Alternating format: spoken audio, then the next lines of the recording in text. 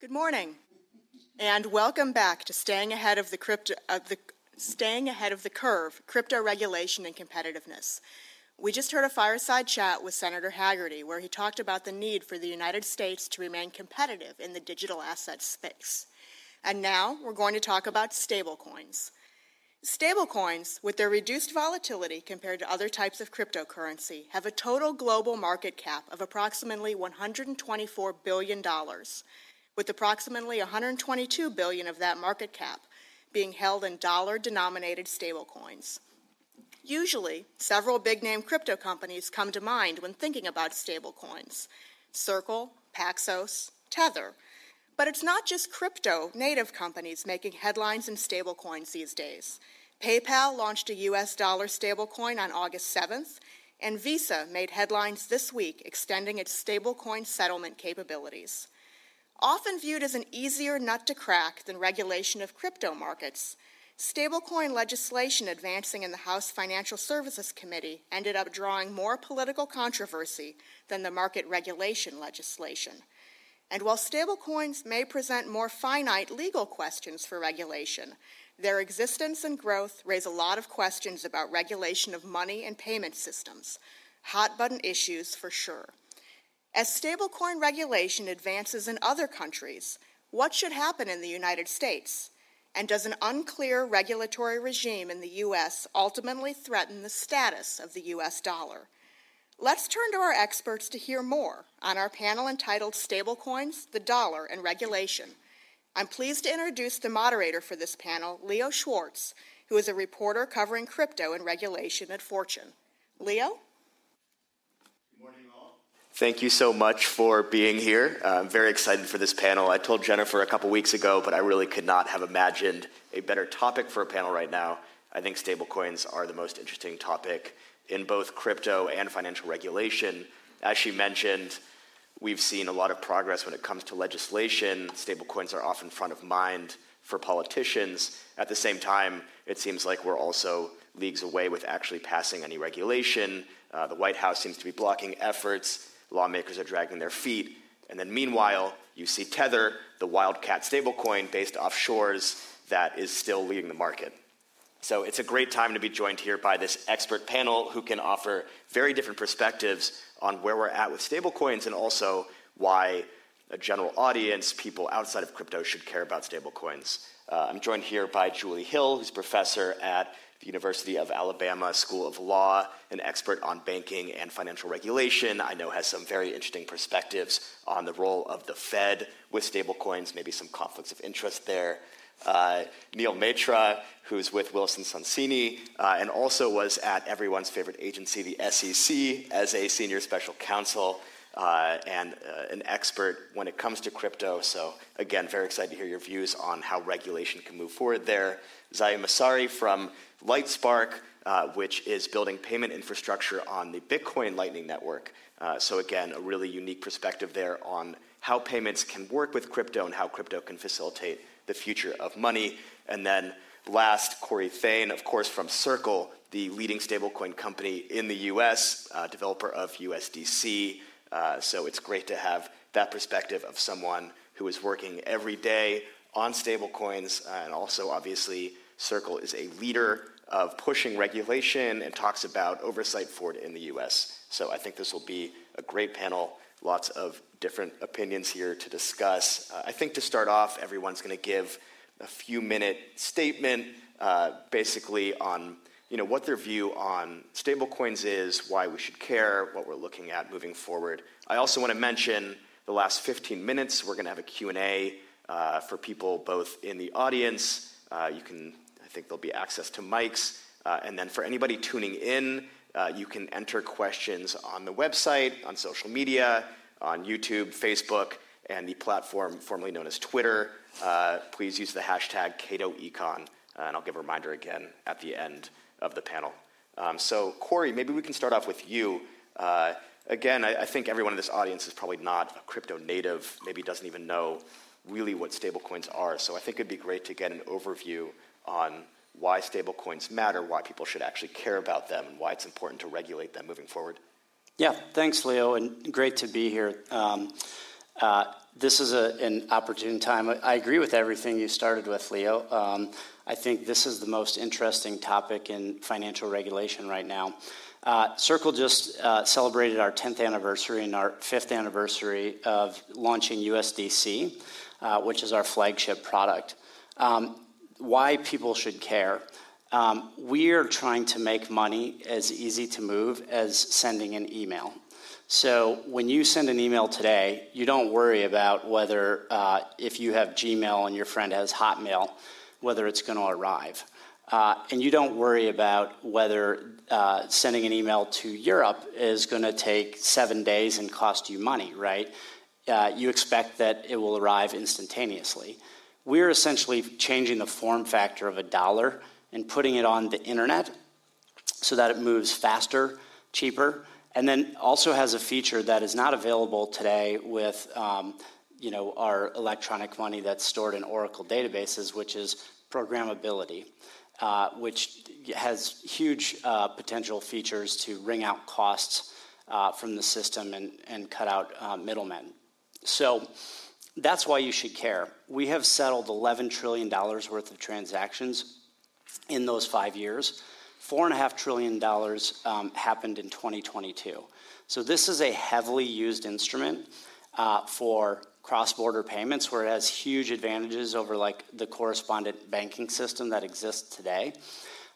It's a wonderful store of value, particularly in countries where there is huge demand for dollars and they can't get them because they don't have banks. Many of these folks might not have what they all have is a cell phone, and they can essentially go, to an exchange or get onto a personal wallet a digital dollar, and that is good for the extensibility and competitiveness and access to U.S. dollars, which is something that we want to promote right now. Senator Haggerty spoke very eloquently about the threats to the dollar. We have the BRICS countries, putting together a consortium to try to bypass SWIFT. We have China doing its digital yuan. These initiatives are direct threats to the dollar at a time when it's already a smaller percentage of foreign exchange reserves than it was in 2015. In 2015, it was 66% of Forex. Today, it's 57% before all of these very concentrated efforts. So we think that putting dollars on the internet that are backed by really good assets, that are U.S. denominated assets, is a way to sort of promote the dollar. Zai, maybe you want to go next. I could also give a more specific prompt. I don't know if everyone... No, I'm happy. I could talk about this for a very long time, but I'll control myself. I'm going to answer a slightly different question, however, than the one you asked, which is why should we care about stablecoins? Instead, I myself am a veteran of the stablecoin wars, I'll call them. And so I'm going to instead answer a question, which is when did we start caring about stablecoins, which directly leads to the why. The world started paying attention to stablecoins. In particular, I think what we're all talking about here are payment stablecoins. That is, stablecoins issued by some central issuer, backed by high-quality liquid assets of the same denomination, usually dollars. We started to care about this in 2019 with the very public and flashy announcement by Facebook and, at the time, the Libra Association of a global dollar-denominated, or at the time a multi-currency stablecoin, which evolved into a dollar-denominated stablecoin issued out of Switzerland and then issued out of the United States. In that quixotic journey through financial regulation, I think a couple things became very clear. One is that the reason we care about stablecoins is because they are a new form of electronic money. We do not have this kind of electronic money now. We feel like we do, those of us who have bank accounts, because we can use electronic systems provided by banks, bank consortia, and the federal government to move our money around. But stablecoins are different because they are a form of non-credit money. They're fully backed by high-quality liquid assets, at least when well-regulated, and they settle by means of transfer of the stablecoin themselves. You don't have to make a transfer and then your banks do all the settlement behind. That means it's the potential for a totally new instant retail gross settlement instrument that does not exist today. That is not commercial bank deposits. I guess that could be CBDC, which we're not going to get into. But this was something new and something potentially concerning for lots of regulators because central banks are used to controlling money supply issued by commercial banks, e-money issuers, money transmitters in the United States. They're not used to this new kind of electronic money that's transferable peer-to-peer on a public ledger. I think that project was very scary to very, very many regulators in the United States and outside the United States, and I think we can all understand why. But I think it's really important at this moment to really think about, is the regulatory approach in the United States the right one? Why is it the right one? Why isn't the right one? Because to my mind, this new form factor for money is inevitable, and we should do everything we can to promote it rather than be afraid of it. Well, I think let me start with a couple of caveats. First, I think I would note that these are my views and not the views of my organization. And frankly, given the speed of crypto, they may not be my views by the time we end. So there's that. But the second caveat, I think, is that I am very much in a minority as being a securities lawyer in a panel full of payment experts. And so I will bring, obviously, the perspective of a securities lawyer. And the things we care about in many cases are very different from the things that payments experts care about. And I think you've heard from Zai and you've heard from Corey very important reasons as to why we should care about stablecoins. I can tell you why I care about stablecoins, and that is a much narrower reason. I mean, you've heard about the fact that this is an extraordinarily potent payment mechanism and the fact that it can really be transformative in, say, high inflation economies, things like that.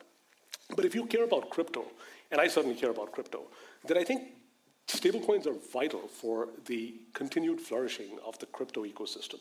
Without stablecoins, you don't have very good exchanges, or you don't have well-functioning exchanges. You sort of might want to go back to those days, or might have to go back to those days, where you're exchanging Bitcoin for ACH transfers of cash. And, that can be extraordinarily slow mechanism compared to stablecoins. So that's why I would care about stablecoins, and it's a much narrower view, but it probably doesn't make it to the top 5 for people who care about stablecoins generally. But that is one of the more important reasons I care. And the second thing I think that I would mention here is that Zai asked, I think, the very important question of, is the U.S. regulatory approach correct? I'd ask a more fundamental question: what is the U.S. regulatory approach right now? Because I see in Europe a regulatory approach that I find extraordinarily onerous, one that I think is hurts American interests because they frankly disadvantage USD-based stablecoins. But I'm worried that will become the default because we don't have a regulatory response. If we are to have a regulatory response, we must, I think, understand what the boundaries of regulation are and what the boundaries of each regulator are. And for us to do that, I think the first question we have to ask are, what do we mean by stablecoins? And I think we've had an extremely helpful definition about, sort of the payment stablecoin, the idea of sort of a reserve-backed, a liquid reserve-backed sort of stablecoin, and we have to distinguish that and protect that and sort of put that, in a clear regulatory framework.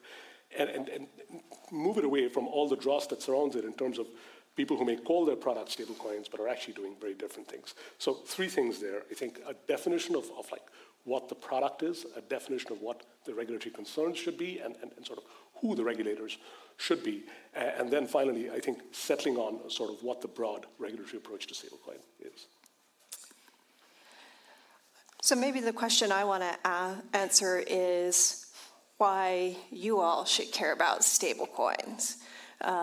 And to answer that question, I think we first need to think about who cares most about payments now. Who is it that makes the payments on our legacy payment systems happen?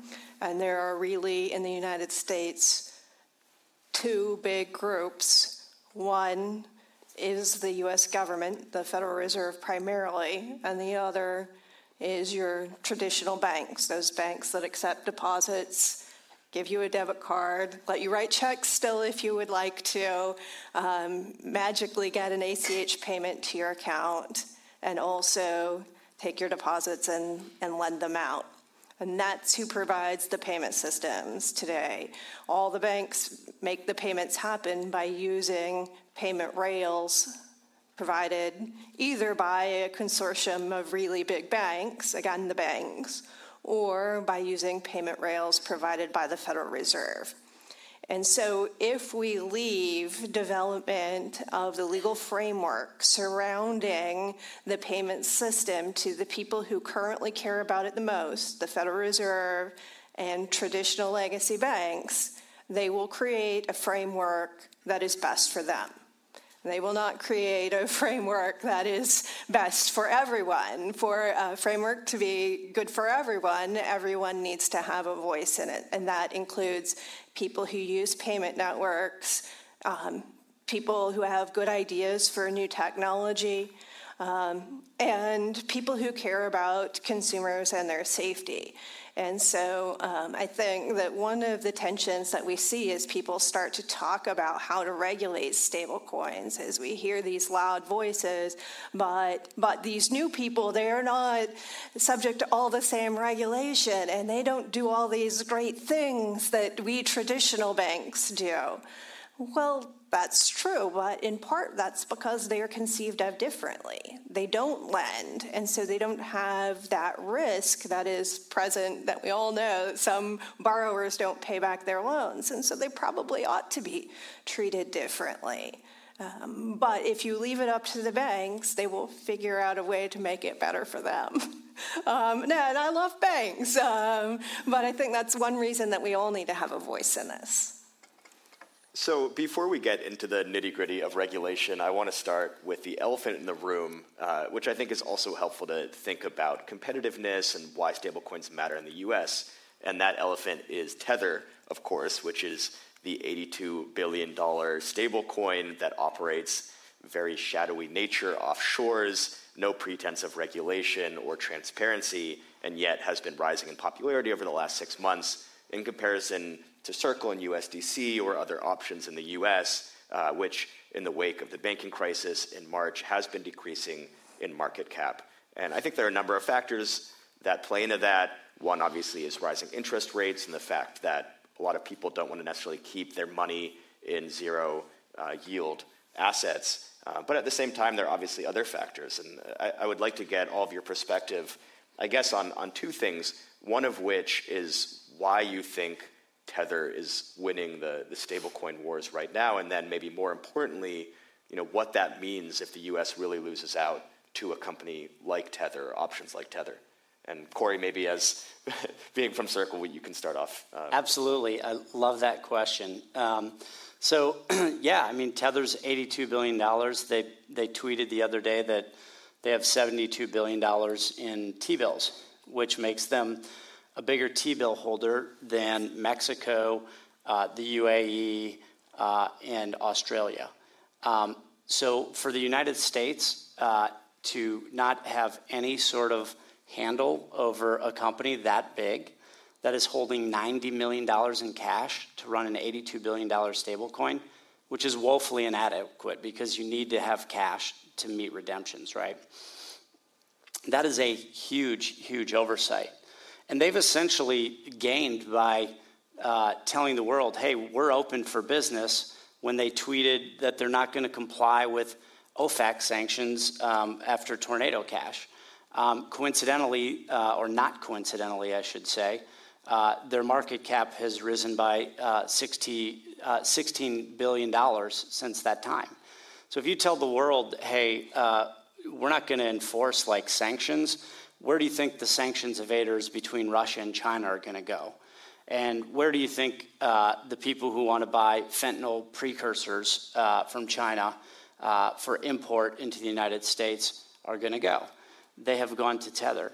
This is one of the primary reasons why we need to regulate now, and Congress should feel a deep sense of urgency. Circle has been founded as a regulation-first company, and we are regulated in the United States today. We have money transmission licenses in every state that requires them. These are the same licenses that PayPal and Venmo and Cash App are regulated under. But it would make sense for the federal government to speak so that when the Bank of England wants to call, or the ECB, that they don't have to call 50 different state regulators, right? So I'll get into a little bit about what we like about some of the legislation that's out there. But the U.S. government should make it illegal. We already have a statute that makes it illegal to counterfeit dollars, right? Well, in our view, what Tether is doing today is counterfeiting dollars, because they are going around the world telling everybody this is the digital equivalent of a dollar. They're trading on the dollar's good name. Yes, today they have a lot more T-bills than they had in the past, but go look at whatever their attestations are. Still 10% of those attestations are not really disclosed. In the past, they've had Chinese commercial paper, long-dated, risky assets, and today they have Bitcoin in there.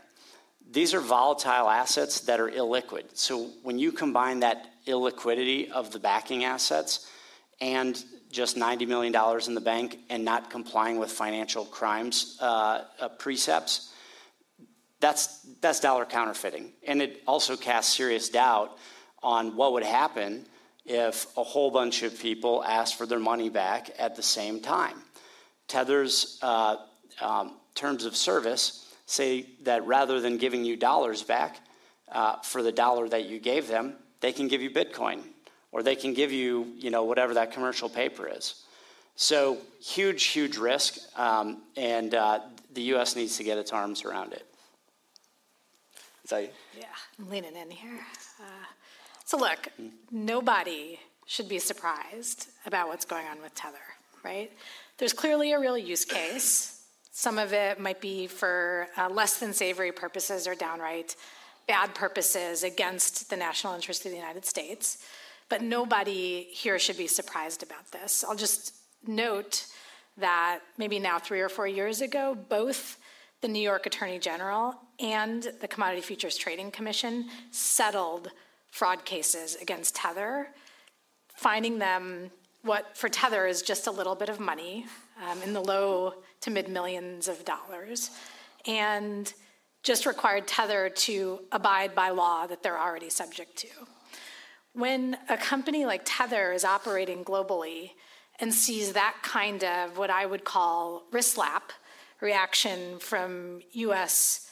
regulators, U.S. law enforcement, I'm not sure why there's any surprise about the steps that Tether has taken to grow its business in the United States and outside the United States. Can I add just one thing to that?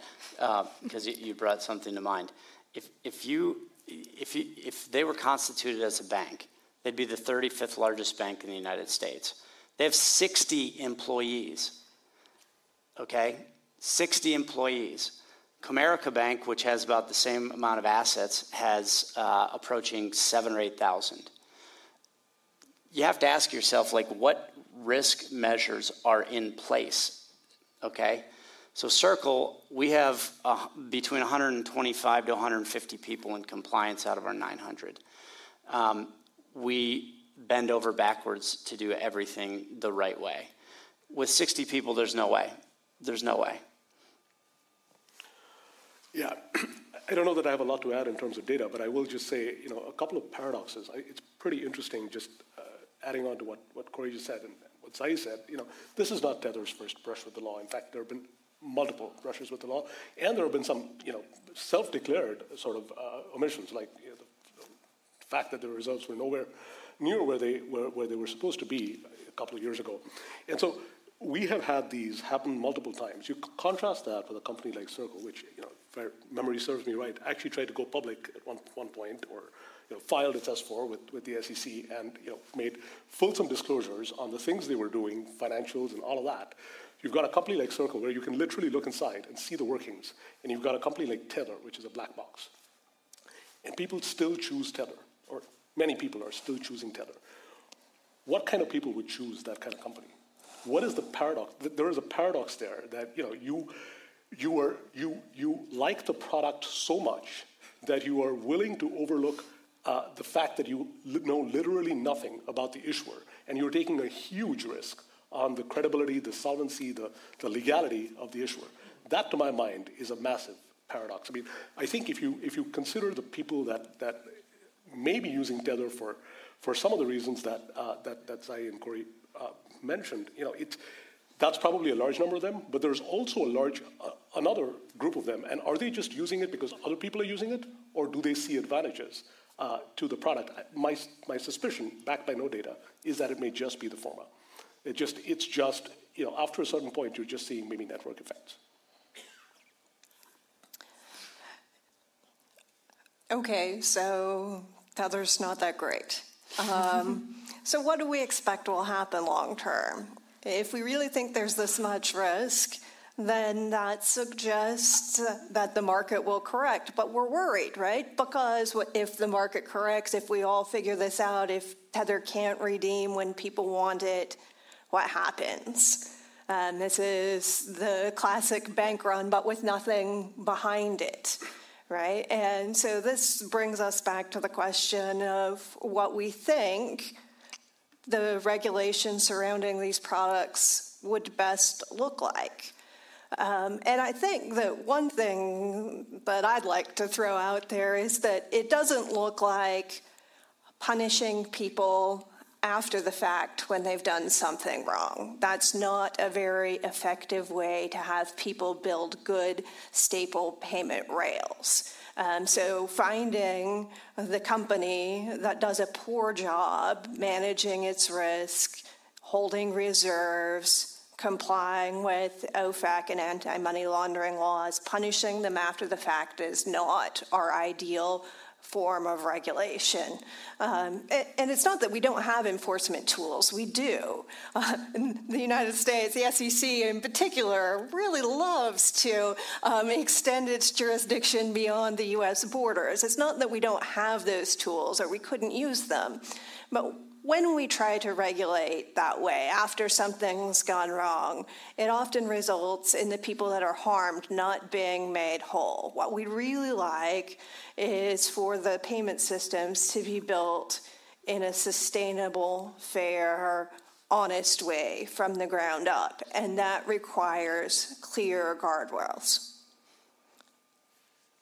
Yeah, I mean, obviously regulation by enforcement is a major theme of today, and I will say when I talk to traders and people in crypto abroad, outside of the US, and especially in emerging markets, one of the reasons they say they turn to Tether is because they're afraid of products from the US, especially USDC, which has that association with the US government, largely because of its efforts to be in compliance. I know Circle CEO Jeremy Allaire has called this a flight from safety, where basically you've seen a lot of people outside the U.S. turn to the options that seem the most removed from the U.S. because of that crackdown that we've seen post-FTX, which is maybe fair, maybe not fair. But with that in mind, I mean, looking at that flight from safety that we're seeing when it comes to stablecoins, I'm curious for all of your perspectives on, and maybe this is an impossible question, but why you think it's been so difficult to pass stablecoin legislation in the U.S., or what it would take to convince lawmakers that this is something that's necessary to pass. And Julie, maybe you're the least biased on this question, so we can start with you. Oh, everybody has bias. It's just whether they'll tell you about it or not, right? I get to play mine closer to the vest as an academic. Look, you have widely divergent views of what stable banking and payment systems look like. So you hear wildly divergent things like stablecoins ought to be completely divorced from any sort of lending. They ought to just be trusts that hold their reserves and nothing else. And then on the other hand, you hear people saying, oh no, the only people who could possibly do this safely are banks. And they take deposits and lend them out. And so part of this is that we have parties that are very far apart. Another part of it is that we have technology that is developing rapidly.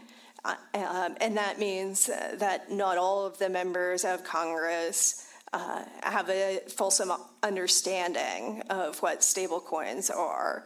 And then, its association with crypto makes it seem risky or dirty in some way. And I think we're still moving past crypto being something that's just for criminals. I've got to agree with that. I think that the association with crypto has hurt stablecoin and hurt stablecoin's chances in Congress. I'm an optimist, and so I'm cheered by the fact that, Representative McHenry's bill has sort of cleared committee, and it got a few Democratic votes as well. So it seems like there's at least some support for it.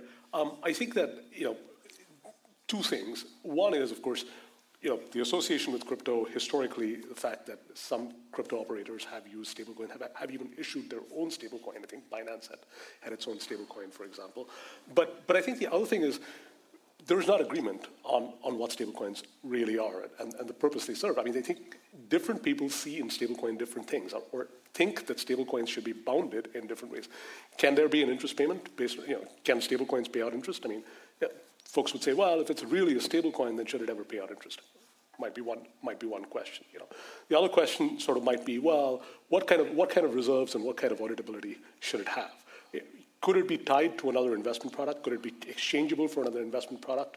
So drawing the boundaries around stablecoin, I think, and to that extent, defining a stablecoin, I think it attracts an extraordinary amount of disagreement.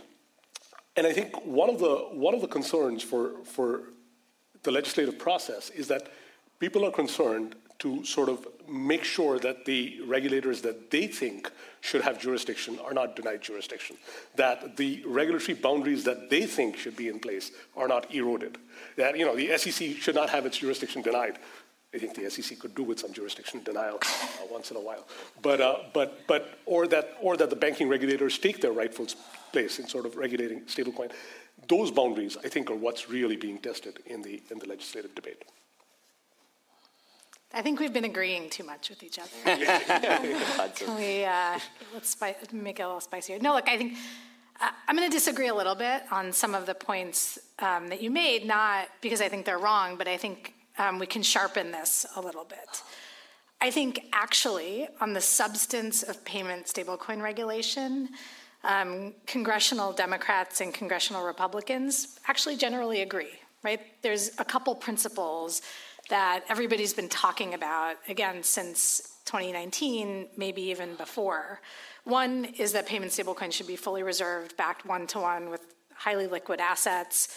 Probably needs to be a capital buffer as well, need to be redeemable from the issuer, reserves should be transparent, and there needs to be some sort of supervision of the stablecoin issuer. I think what's really at stake at the moment, and this is a particularly acute issue in the United States, and also explains why the United States is behind other major jurisdictions in passing or at least moving forward on stablecoin legislation. This is now purely a jurisdictional fight. This is a jurisdictional fight. In this moment, the fights shift a little bit, but in this moment, it's a fight between the administration and the Fed, on the one hand, who wants to ensure that all stablecoin issuers are primarily regulated by the Federal Reserve, on the theory that the Federal Reserve regulates payment activities for the reasons that Julie described before, versus a second set of stakeholders that says, no, the Federal Reserve doesn't need to be the primary supervisor of stablecoin issuers. We can do stablecoin regulation just like we've done bank regulation in the United States for time immemorial, which is states can charter stablecoin issuers, and maybe with some federal oversight, just like we have for state chartered banks, state-chartered trust companies, and why is this any different or any more risky than our dual banking system that regulates banks that engage in maturity transformation, liquidity transformation? And I think that is fundamentally maybe the only real disagreement left between different stakeholders and different parts of our political system in terms of what stablecoin legislation should be. And I think it's really important that we're clear about that. This is not about more lax or more severe regulation of stablecoins anymore. I think people generally agree on what payment stablecoin legislation should look like. It's really who gets to have oversight authority over stablecoin issuers. Yes, and this debate, the technology is new, but this goes back like 200 years, right? Like, this is a federalism issue, and it's a jurisdictional issue. Like, go watch the play Hamilton, right? Like, they've been fighting over state and Fed oversight for a long time. But what I will say, and why I have optimism that we're going to get something done is, the President's Working Group on Financial Markets put something out 2 years ago.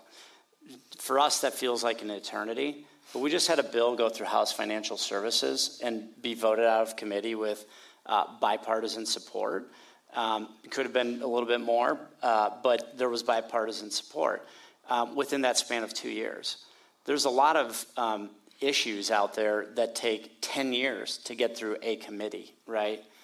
On top, and the McHenry and Waters work together was very, very good. They came very, very close to having, a sort of full stack deal with the White House and the Fed and so on, and the Treasury. As I understand it, conversations continue. People haven't given up on this. And then there's also an interesting bill over in the Senate. Lummis-Gillibrand bill is big, and it addresses all of crypto market structure, and I'm going to set that aside.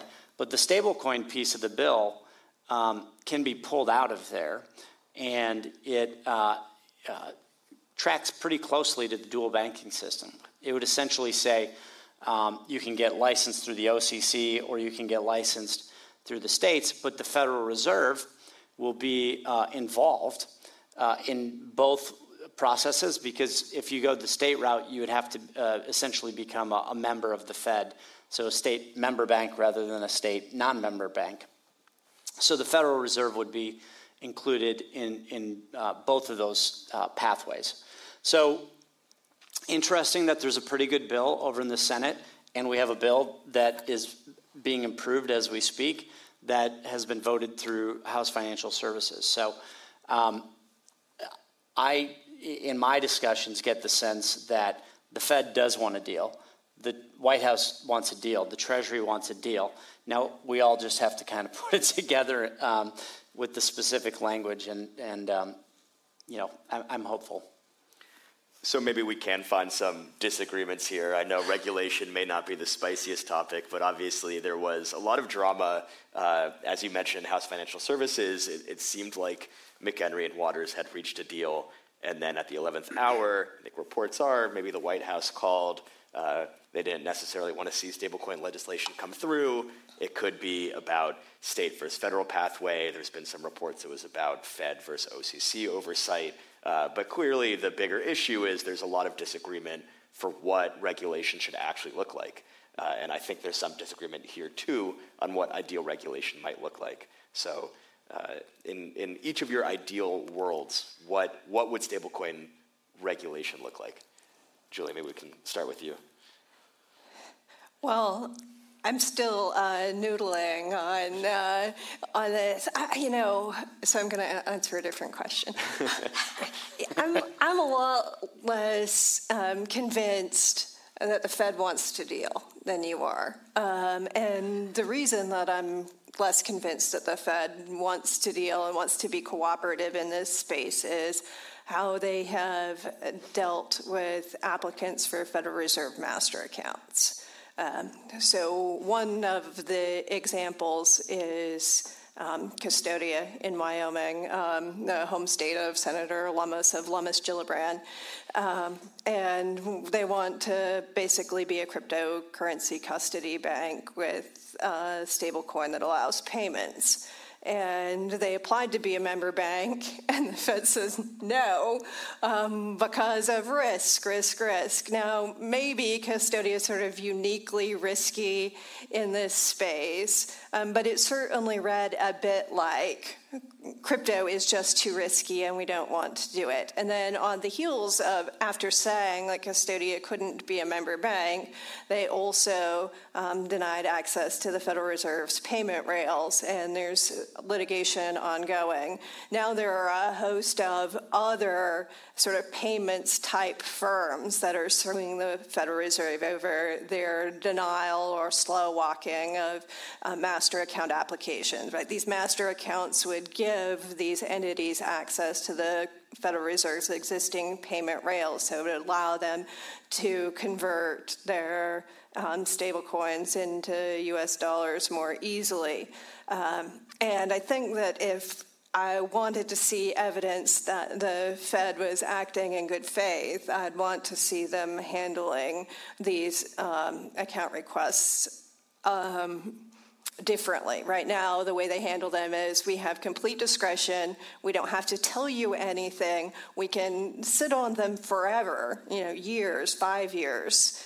And there's no way for you to appeal. And we can close your account whenever we feel like it. That's not a government agency dealing in good faith.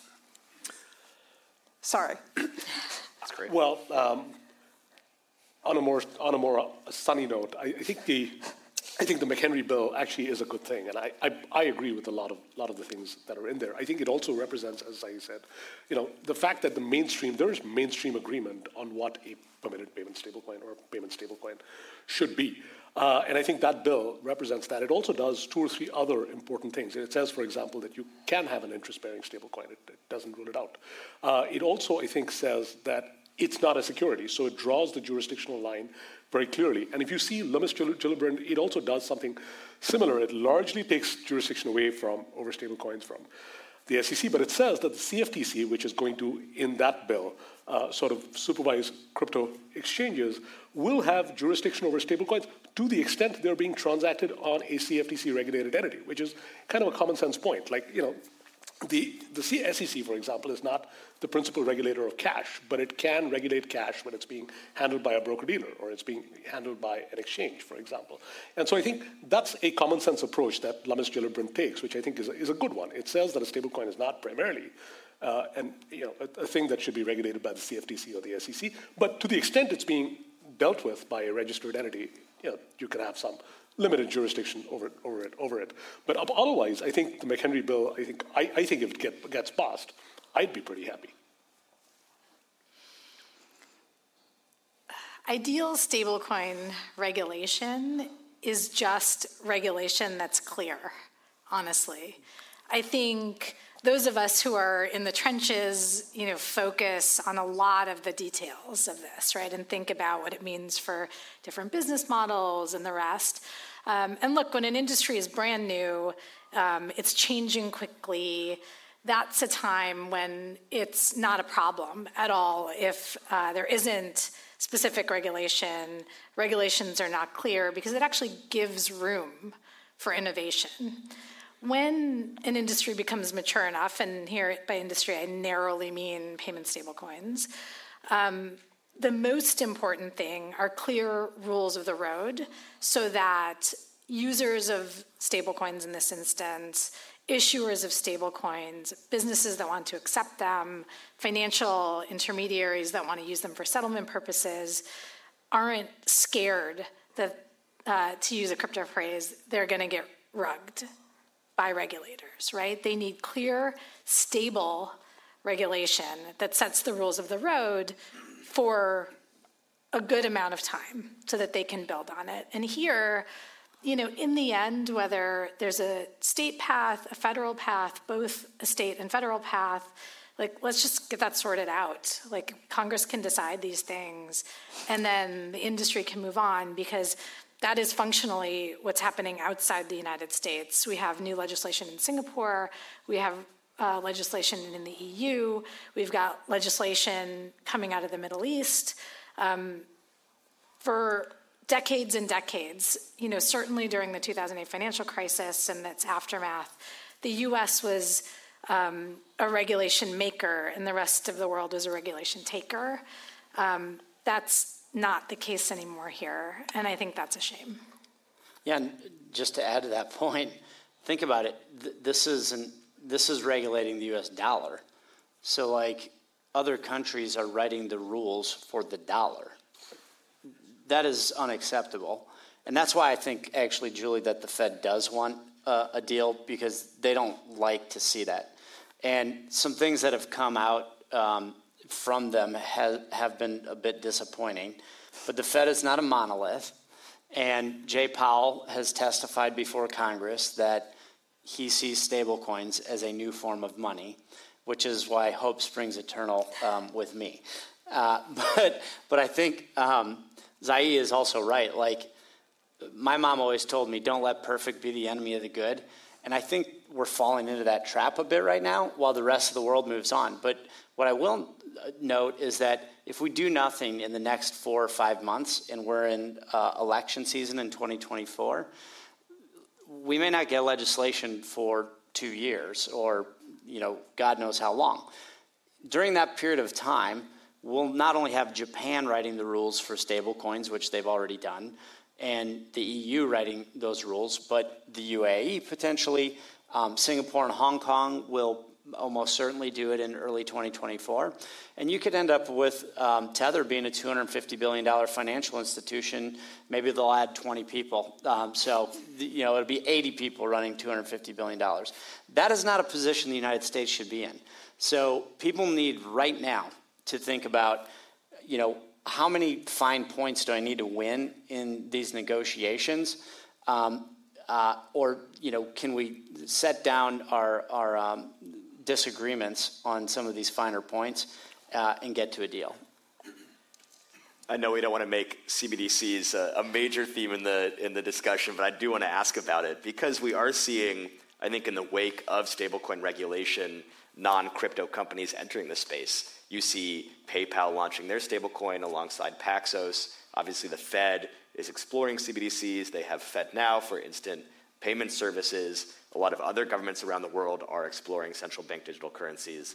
I'm curious from all of you if you think that CBDCs can exist alongside stablecoins or if they're in direct conflict with each other. Corey, maybe we want me to go back to you. Yeah. So, we don't think a CBDC in the United States is the right pathway. We think Dante Desparte, our chief strategy officer, has a pretty apt analogy. The FAA sets really high standards for jet engines, and then they let Boeing and Lockheed compete to make the best jet engine. And personally, I would not probably fly if the FAA was the party making the jet engine, right? So I don't think CBDC is the right pathway. That being said, Undersecretary Liang at the Treasury has made some interesting comments about a CBDC potentially being a backing asset for a stable coin. So that's interesting, and we're open to exploring ideas. I think the rest of the world, Europe says they're going to launch one in the next 5 years, and then China has theirs.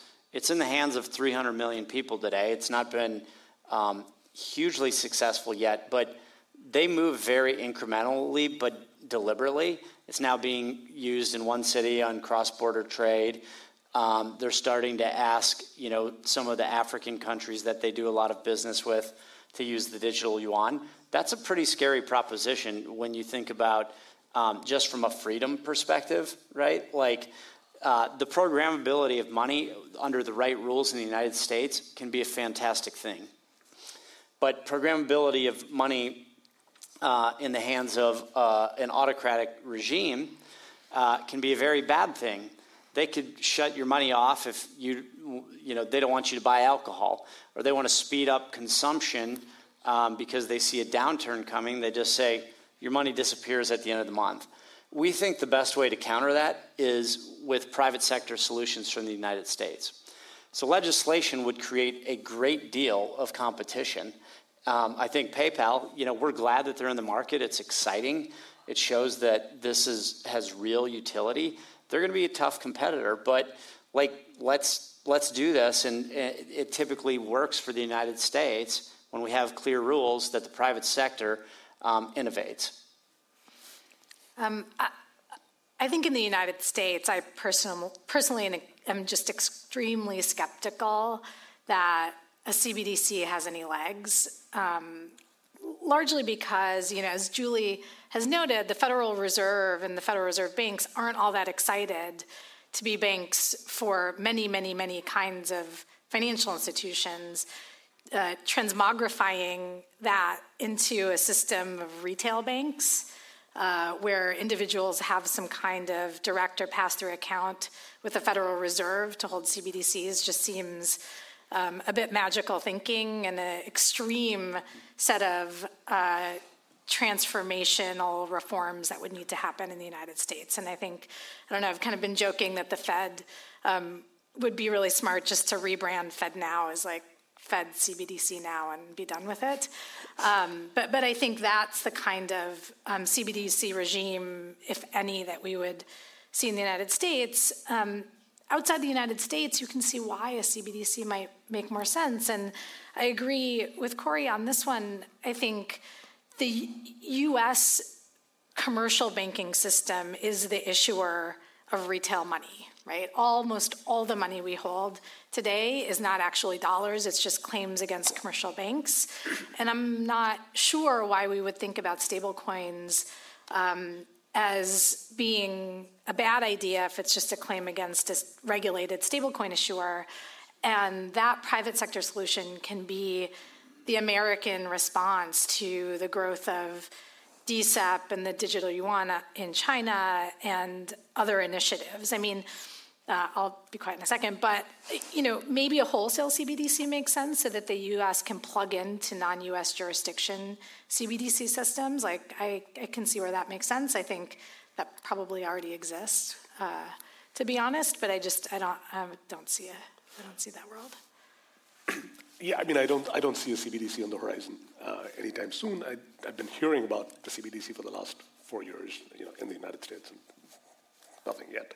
So I don't think those discussions have advanced very significantly as far as I can see. But the one thing I will say is, sidestepping the question a little bit, I think it is more important to me to see how some governments, the EU in particular, are using the stablecoin concepts to support their existing fiat currency, not even CBDCs. So, MICA, for example, extraordinarily privileges EU-backed or Euro-backed stablecoins. There is actually, I think, a transaction cap for non-Euro-backed stablecoins. So if you're a USD-backed stablecoin, there is a limit on how many transactions you can actually do under MICA. And so this, to my mind, is really a bigger threat in the sense of the regulation of stablecoins to advance existing fiat interests or existing fiat currencies. And I think that's where perhaps more focus is warranted. So with CBDC, the devil really is in the details, right? And what we're talking about when we talk about a CBDC. So if we're talking about some sort of wholesale product that is just offered to banks, that is not a huge step from what we've had since basically the creation of the Federal Reserve. The Federal Reserve has been accepting deposits from banks or some subset of banks since it was created.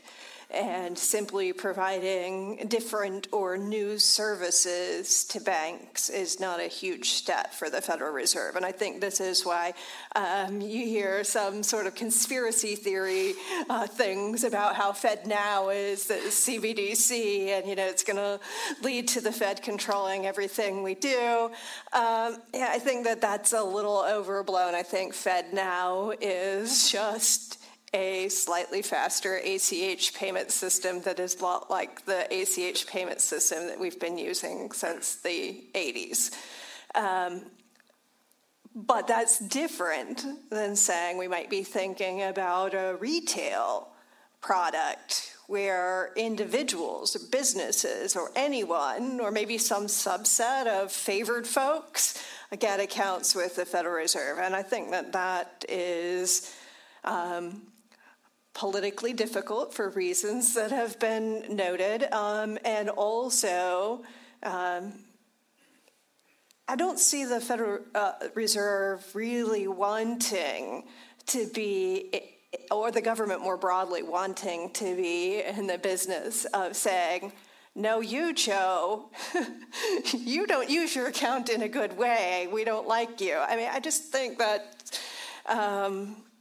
is all sorts of problem. And so I think that most government officials in their heart of hearts would say, we would rather banks, some other entity, anyone but us, be the bad guy. So I have one more quick question before we go to the Q&A portion, and I want to end on a slightly pessimistic note, but it does seem unlikely at this point, I think, that stablecoin legislation is going to be passed before the election. And even if it does get passed, it could be years before it's implemented. And with that in mind, I mean, when you look at Circle and the DPEG event in March, I think a lot of it was because Circle isn't able to have access to the Fed or doesn't necessarily have or had a safe place it could hold deposits. So it's at the risk of the banking system. So what happens if regulation doesn't get implemented? How can stablecoins move forward in the U.S. in that possible reality? Yeah, so, I mean, legislation is vital to open up all sorts of partnerships, right? Like you could see Amazon taking stablecoins, reducing costs for themselves and consumers, and the list goes on. But even without legislation, I mean, we just announced a new partnership with Shopify, right? Visa just announced that they're going to settle transactions using USDC. PayPal entered the market. So I think the market will continue to move forward and kind of coalesce around the standards that we're already following, you know, high reserving, redemption disclosure, transparency, good operational risk management. So we will continue on. You also don't know what's going to happen with some of the, you know, I mean, again, Tether, right? Like, who knows what's going to happen given the way that they're operating the company. But the good players who already see value are going to keep making partnerships and keep going down this path. It's just the U.S. government won't have that same level of clarity being provided to the market and, frankly, the same sort of like enforcement and regulatory and supervisory authority that they could otherwise have. It's a missed opportunity, right? Missed opportunity, yeah. I mean, stable coins are legal, you know. They will persist, but it's a matter of how competitive we want to make ourselves, I think. Yeah, not much to add to that. I will just say, I think, on Corey's point, I mean, if there's no regulation in the near future, it'll just continue, and I think you're going to see some kind of cohesion. Is part of the government. Then we have the regional reserve banks who like to tell everyone that they're just private entities owned by the banks in their region that are members. And so they say they don't have to follow the Administrative Procedure Act and that they don't have to act like they're part of the government. And then you have the Open Market Committee, which is partly people from the Reserve Bank and partly people from the board who are setting monetary policy. They've got so much going on. I guess I wouldn't be the first academic to say the system of regulation for financial services we have in the United States is rather ridiculous. I'm trying to think of a nice word, but we have so many financial regulators, often with overlapping jurisdictions. It is not the most efficient way. And I'm not sure that the Fed is sort of uniquely positioned to be a regulator. I mean, maybe we ought to think more about keeping some of the Fed's roles separate. Where would you put it? I don't know. I guess the only thing that would be worse is creating yet another regulator, right? Right. Actually, I like the idea of states being able to do it, and I get States, and we don't have, despite some protestations from the Fed, there is no federal payments regulator. Yes. That doesn't exist. That is done at the moment at the state level. The Fed runs payment systems, right, and regulates banks that are involved in almost all or form the basis for our payments activities. So I think if we think a lot about how to regulate conflicts of interest in the private sector, it's not such a bad idea to think about that in the public sector context as well. Any audience questions? We've got one over here. You're going to say your name and affiliation before you, yeah. My name is Ryan Singer. I run a venture capital advisor called Vex Capital. I used to run Bitcoin exchanges. I was in the room for the founding of Tether.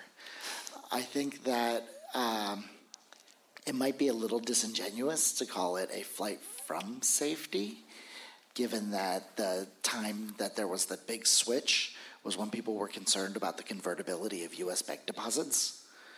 And so I think from a crypto perspective, a lot of people saw it as a flight to safety because Tether could pay out Bitcoin and U.S. things wouldn't. So I think the big question now is how do we address that the crypto market seems to be treating U.S. government exposure as a critically bad business risk to be avoided? Well, maybe I can take that at first. I'll just say agree to disagree. I'm interested in the U.S. banking system being as solid as it can be, and obviously this increase in interest rates has broken a couple of things. Just given the portfolios that the banks were putting together in the super low interest era. It's like, let's shore up the U.S. banking system. Circle, we're not trying to disintermediate banks. We like banks. We think they're vital, for economic activity in the states. I will say that people should start looking a little bit at Cantor Fitzgerald's relationship with Tether, because they're essentially shadow banking them when they can't get access to U.S. banks because they don't follow rules. Take a look. I'll just say one thing to that. I think it's a real concern, but I also think this is where maybe crypto diverges from stablecoins a little bit. I think that stablecoins, obviously there seems to be general consensus that some form of regulation is vital, urgent, etc. In the crypto space, I think that you're seeing a ton of regulation, a lot of which is sort of not necessarily what crypto people would think is appropriate for crypto, being applied, most notably, I think, by the SEC. And I think that advanced technology and the impact of regulation on advanced technology, don't use it. I mean, it says so in pretty much those words. And that is kind of a remarkable response from a regulator, at least in the United States. Yeah, it is an interesting question about Tether, though. I talked to the CTO of them for a recent article I worked on, and I mean, they pointed to the DPEG event in March, and they said, we've never really DPEG'd in that way. So I do think there's a type of stability there that, again, when you look outside the U.S., people might see, even with a lack of transparency, that as a feature instead of a bug. Yeah, they have DPEG'd, relatively severely. By the way, in our DPEG, 5% of USDC is traded on secondary markets, so it really doesn't take, it didn't take much that weekend, right? But it was restored within, 2 or 3 days because people knew that they would be made whole at the end of the day. So that's a very, very important distinguishing factor here. So I get it. They have their talking point. We DPEG'd. But I think if you look a little bit deeper below the surface, they're for very different reasons. But I think there's also a larger point to be made here, and I think everybody understands the irony of a bank failure causing the depeg of a stablecoin.